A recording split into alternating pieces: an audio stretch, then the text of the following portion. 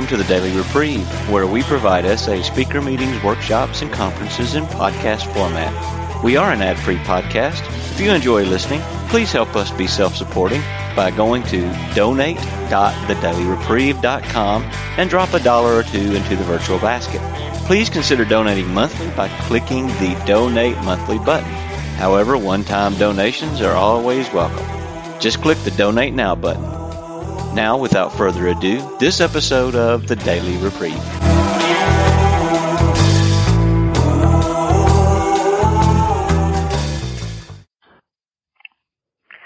Okay, my name is Cathy, and I'm a sexaholic. Grateful to be recovering in this program, and my sobriety date is January 7th, 1993, and I'm so grateful to, and really just in awe, and incredible awe, that I just celebrated 25 years of SA sobriety, and going to talk about what it was like, what happened, and what it's like now, maybe not in that order.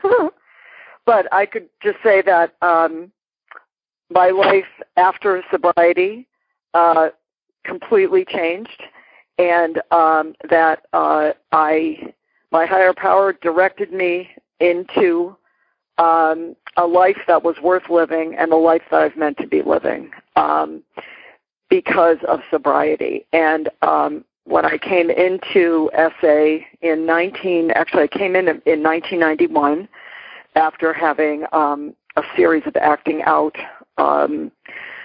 situations with men outside of my marriage. I didn't think really that I belonged here. I really was kind of, kicking and screaming. I thought, well, I don't know what those guys are talking about, and I don't really belong here. And but I had been, had been suggested to me by someone who was my sponsor in my other major program that I'm in, 12-step program, that I try SA. And so I did come in, and I did not get sober right away.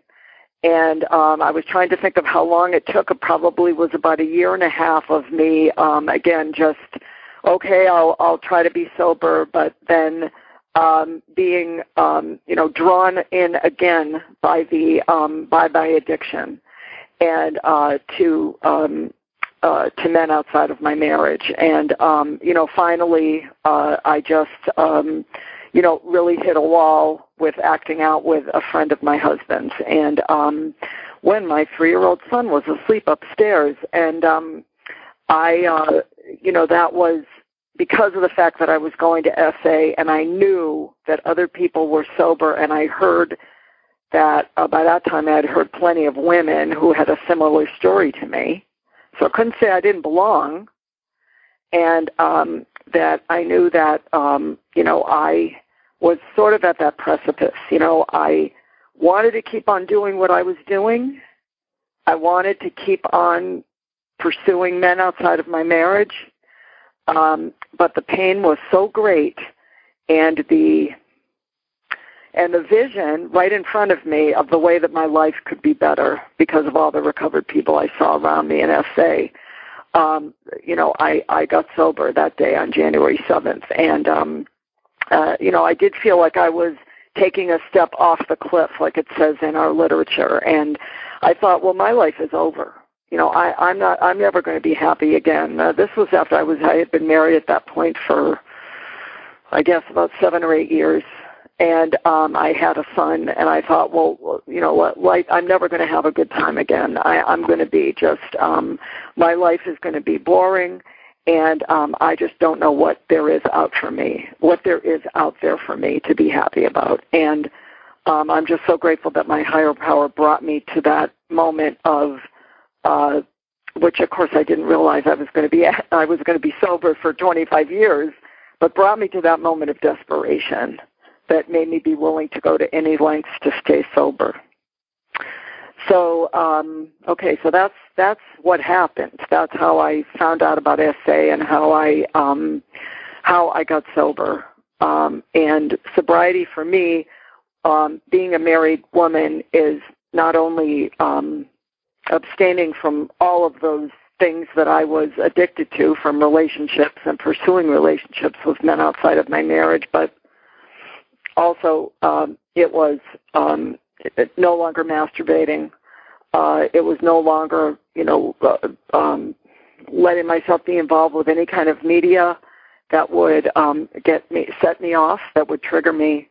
It meant that I needed to focus on taking the actions of love in my relationship. And my husband did take me back, and it was a very hard road for a little while.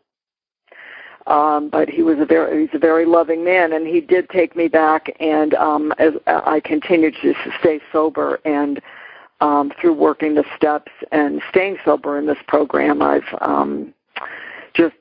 as I said, just living a life second to none today. And taking those actions of love was a very, very hard thing to do, because I didn't feel loving towards my husband. I felt this very strong feeling of being deprived of something that I wanted to do, and something that, connect with me and make me whole. I mean, that I just reading the problem and the solution, I feel like it's written for me, because it basically tells my story. And so I'm just so grateful that I had the essay program available to me in the Boston area where I lived at the time, and a lot of people who were sober, and that I went to as many meetings as possible during the week, and just really immersed myself in the program, because this addiction had proven to me that I could not do it by myself, and I couldn't trust myself to stay sober by myself. So previous to being an SA, I probably started having a problem with addiction when I was 6 and 7 years old. I do remember acting out with myself at a young age. And once I hit puberty and adolescence, I started obsessive fantasies and pursuing of boys. And, that really was almost normal in a way, because it was normal for girls in junior high, whatever, to have crushes. But my crushes went much further. I really was stalking boys even at that age, at the age of 12 and 13. All I wanted was to have a boyfriend and to have attention. I had just one crush after another, and as I say, stalking boys, calling them on the phone, following them home, etc. I had my first boyfriend at 16. I thought, my life had just completely, like the light went on. I just felt like this is the most wonderful thing in the world.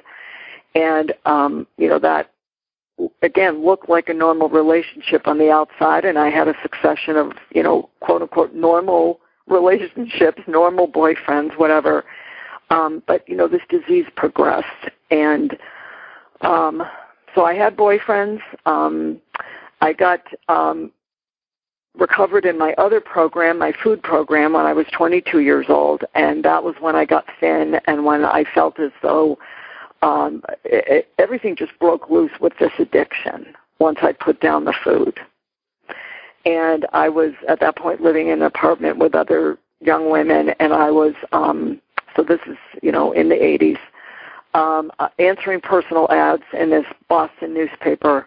I put a personal ad in more than once, meeting men who, I did not know, having men over to my apartment, and that was why I was asked to leave the apartment by these other women who said they just felt unsafe having me there, bringing all these men in. I was, to me, I look now, it was an insatiable need. It was insatiable. And I didn't know that at the time. I just thought, well, this is what I want. I want guys to like me. I want to be in relationships. And, it's, now that I'm in SA, I realize that it's more than just the physical need. It was more than just the acting out. It was that deep, deep, deep need, just a really, really deep need, and wanting attention, wanting to have that hit, wanting to have the guy just really, really, fall in love with me, whatever. So I went from, as I say, boyfriends to wanting to have multiple people at a time, almost like having a stash as an alcoholic. So I was just, would date one guy and then try to meet another guy, and just one after another. I went to nightclubs. I went home with guys from nightclubs and bars. My higher power saved me from anything happening to me that was, destructive. But I almost got myself in trouble a few times. And as I say, I met guys on the MTA. I met guys on the subway. I would, go and I would date them. It was basically anything and everything. I just could not get enough of that. And so, as you can see, that's my primary addiction, is serial relationships with men. But, as I say, I also had addiction to media, which at the time was, books and TV and movies. I was unable to not masturbate, but my primary thing was this constant pursuit of men. And I met my husband when I was 25, and he was kind of one of the guys that I really wasn't, he didn't light my fire. And I had dated guys like him before who were really, really good guys and really, really nice to me. He was just he was a really great guy and a really nice man. And I didn't really even feel that attracted to him in that sort of zoom way I was used to, with the guys that I would go after. And by the grace of God, I ended up marrying him. And about a year and a half later, we got married. What was going on in my mind, even as I got engaged, is I thought to myself, I'm never going to be able to date anybody else again. Now, I don't know if that's a normal thought. I don't know if it is, but that's what I thought. And I think it isn't a normal thought, but I thought I'm never going to be able to date anybody else again. So even though I wanted to get married, and I knew that he was a good person for me, I still was in the addiction in my head. We got married. I was often attracted to my husband's friends. Nothing happened. There was nothing that came anywhere near being inappropriate or anything like that. Full focus was on, having children. I was infertile for a period of time, and so there was a lot of emphasis on that, and a lot of my energy went into that. I did get pregnant. I did have my son, and I was home, I guess, about maybe a year. I didn't work, and then decided to go back to my company and work part-time. And that's when the disease kicked in. It's almost like it had been progressing inside of me. And then once I went back to work, I don't know what made it click. I have no idea, and it doesn't matter. I started I had absolutely powerless over this, obsessions that I started getting about men that I worked with. And I pursued this one guy for about a year, and he, did not ever acknowledge me. And then there was someone else that I pursued who did. And so here I was at my job, working in an office. I had a cubicle. The man that I was acting out with had an office. And so I can't believe that people didn't know what was going on. I can't believe they didn't. And so this was just about this time that I heard about SA. My husband was aware that something was wrong. He could see that I had lost interest in him.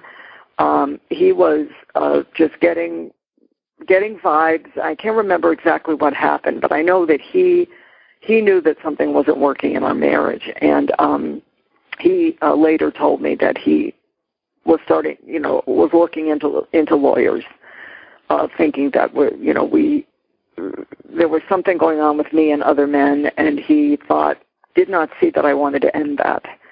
And so he was starting to look into getting divorced, and here was my 3-year-old son. So, as I say, I got into SA, a very strong, very, very strong group of people in the Boston area, Boston and Cambridge area, and a lot of people, a lot of men, and a few women, but certainly the women that were there had sobriety, and there were quite a number of men who had strong sobriety, and I'm very, very, very grateful for that. That I had those meetings to go to. So, but as I say, I had periods where I was willing to stop acting out, and then there was this situation where with my husband's friend, this man who he had just met, and who started coming to visit us, who was single. And as soon as I met him, I felt that, as it says in our literature, quote unquote, chemistry. And I know now that he had, he was a sexaholic in some form, or he wouldn't have been willing to act out with a married woman. So that's what happened. Is that acting out occurred, and then it got back to my husband, and everything fell apart after that. And I was in SA, and that is when I really surrendered. The pain was so great, and it was the pain of this disease, of this addiction, and it's a mixed pain because it was the pain of knowing that my marriage might end, but it was just as much the pain of knowing that this man, the friend of my husband's, was disgusted by what had happened and was going to just, didn't want anything else to do with me. So that was part of the pain, too. And whatever the pain was, it drove me to be willing to get sober. And as I said before, I couldn't imagine my life on the other side of that.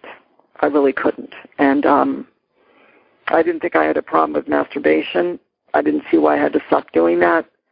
And my sponsor said, it doesn't matter whether you think you have to or not. You're just going to stop. That's part of our sobriety. That's our sobriety definition. If you want to be sober in SA, you're going to stop masturbating. And so I was willing to do that because the pain was so great. And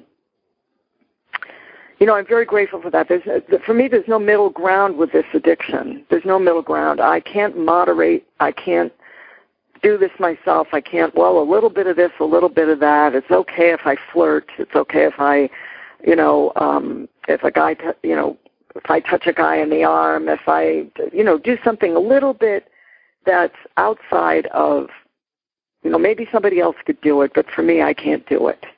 So in my marriage, there's no physical contact with other men. I mean, except for, a friend of a family and we're hugging or whatever it might be if they've just come in or they're just leaving. But, or shaking hands or whatever. But there's no contact, and I'm very, very careful about just interaction with men in general, because I know that I have a very, is it a low threshold? I think that's what it is. A low threshold for this addiction creeping right back into my life. The way I work my program today is I don't live in an area where there are meetings that I can get to easily. So I do go on phone meetings. This phone bridge has been wonderful. I sponsor women in SA, and I have a sponsor who I call every single day and commit to my sobriety. And I do service in our program, and so that, in addition to working the steps, and all of those things have kept me sober. And I never want to be in a place where I think that I'm cured, or and it can be easy to get there because when there aren't a lot of temptations around, I'm retired now, but I've worked at home. Before that, I worked at home for about 10 years, so I wasn't in, the environment with other people very much. And so it would be easy for me to think I've got this licked. But that's why it's so important for me to stay close to the program so that I never think I've got it licked. I always want to I always want to keep it green and remember where I came from. So it's important for me to tell my story on a periodic basis and to share it with, other women in the program. So I'm very, very grateful to be sober. Again, I can't do it by myself, and I need this program every single day, and I'm so grateful for my higher power that led me here. So thank you for letting me share.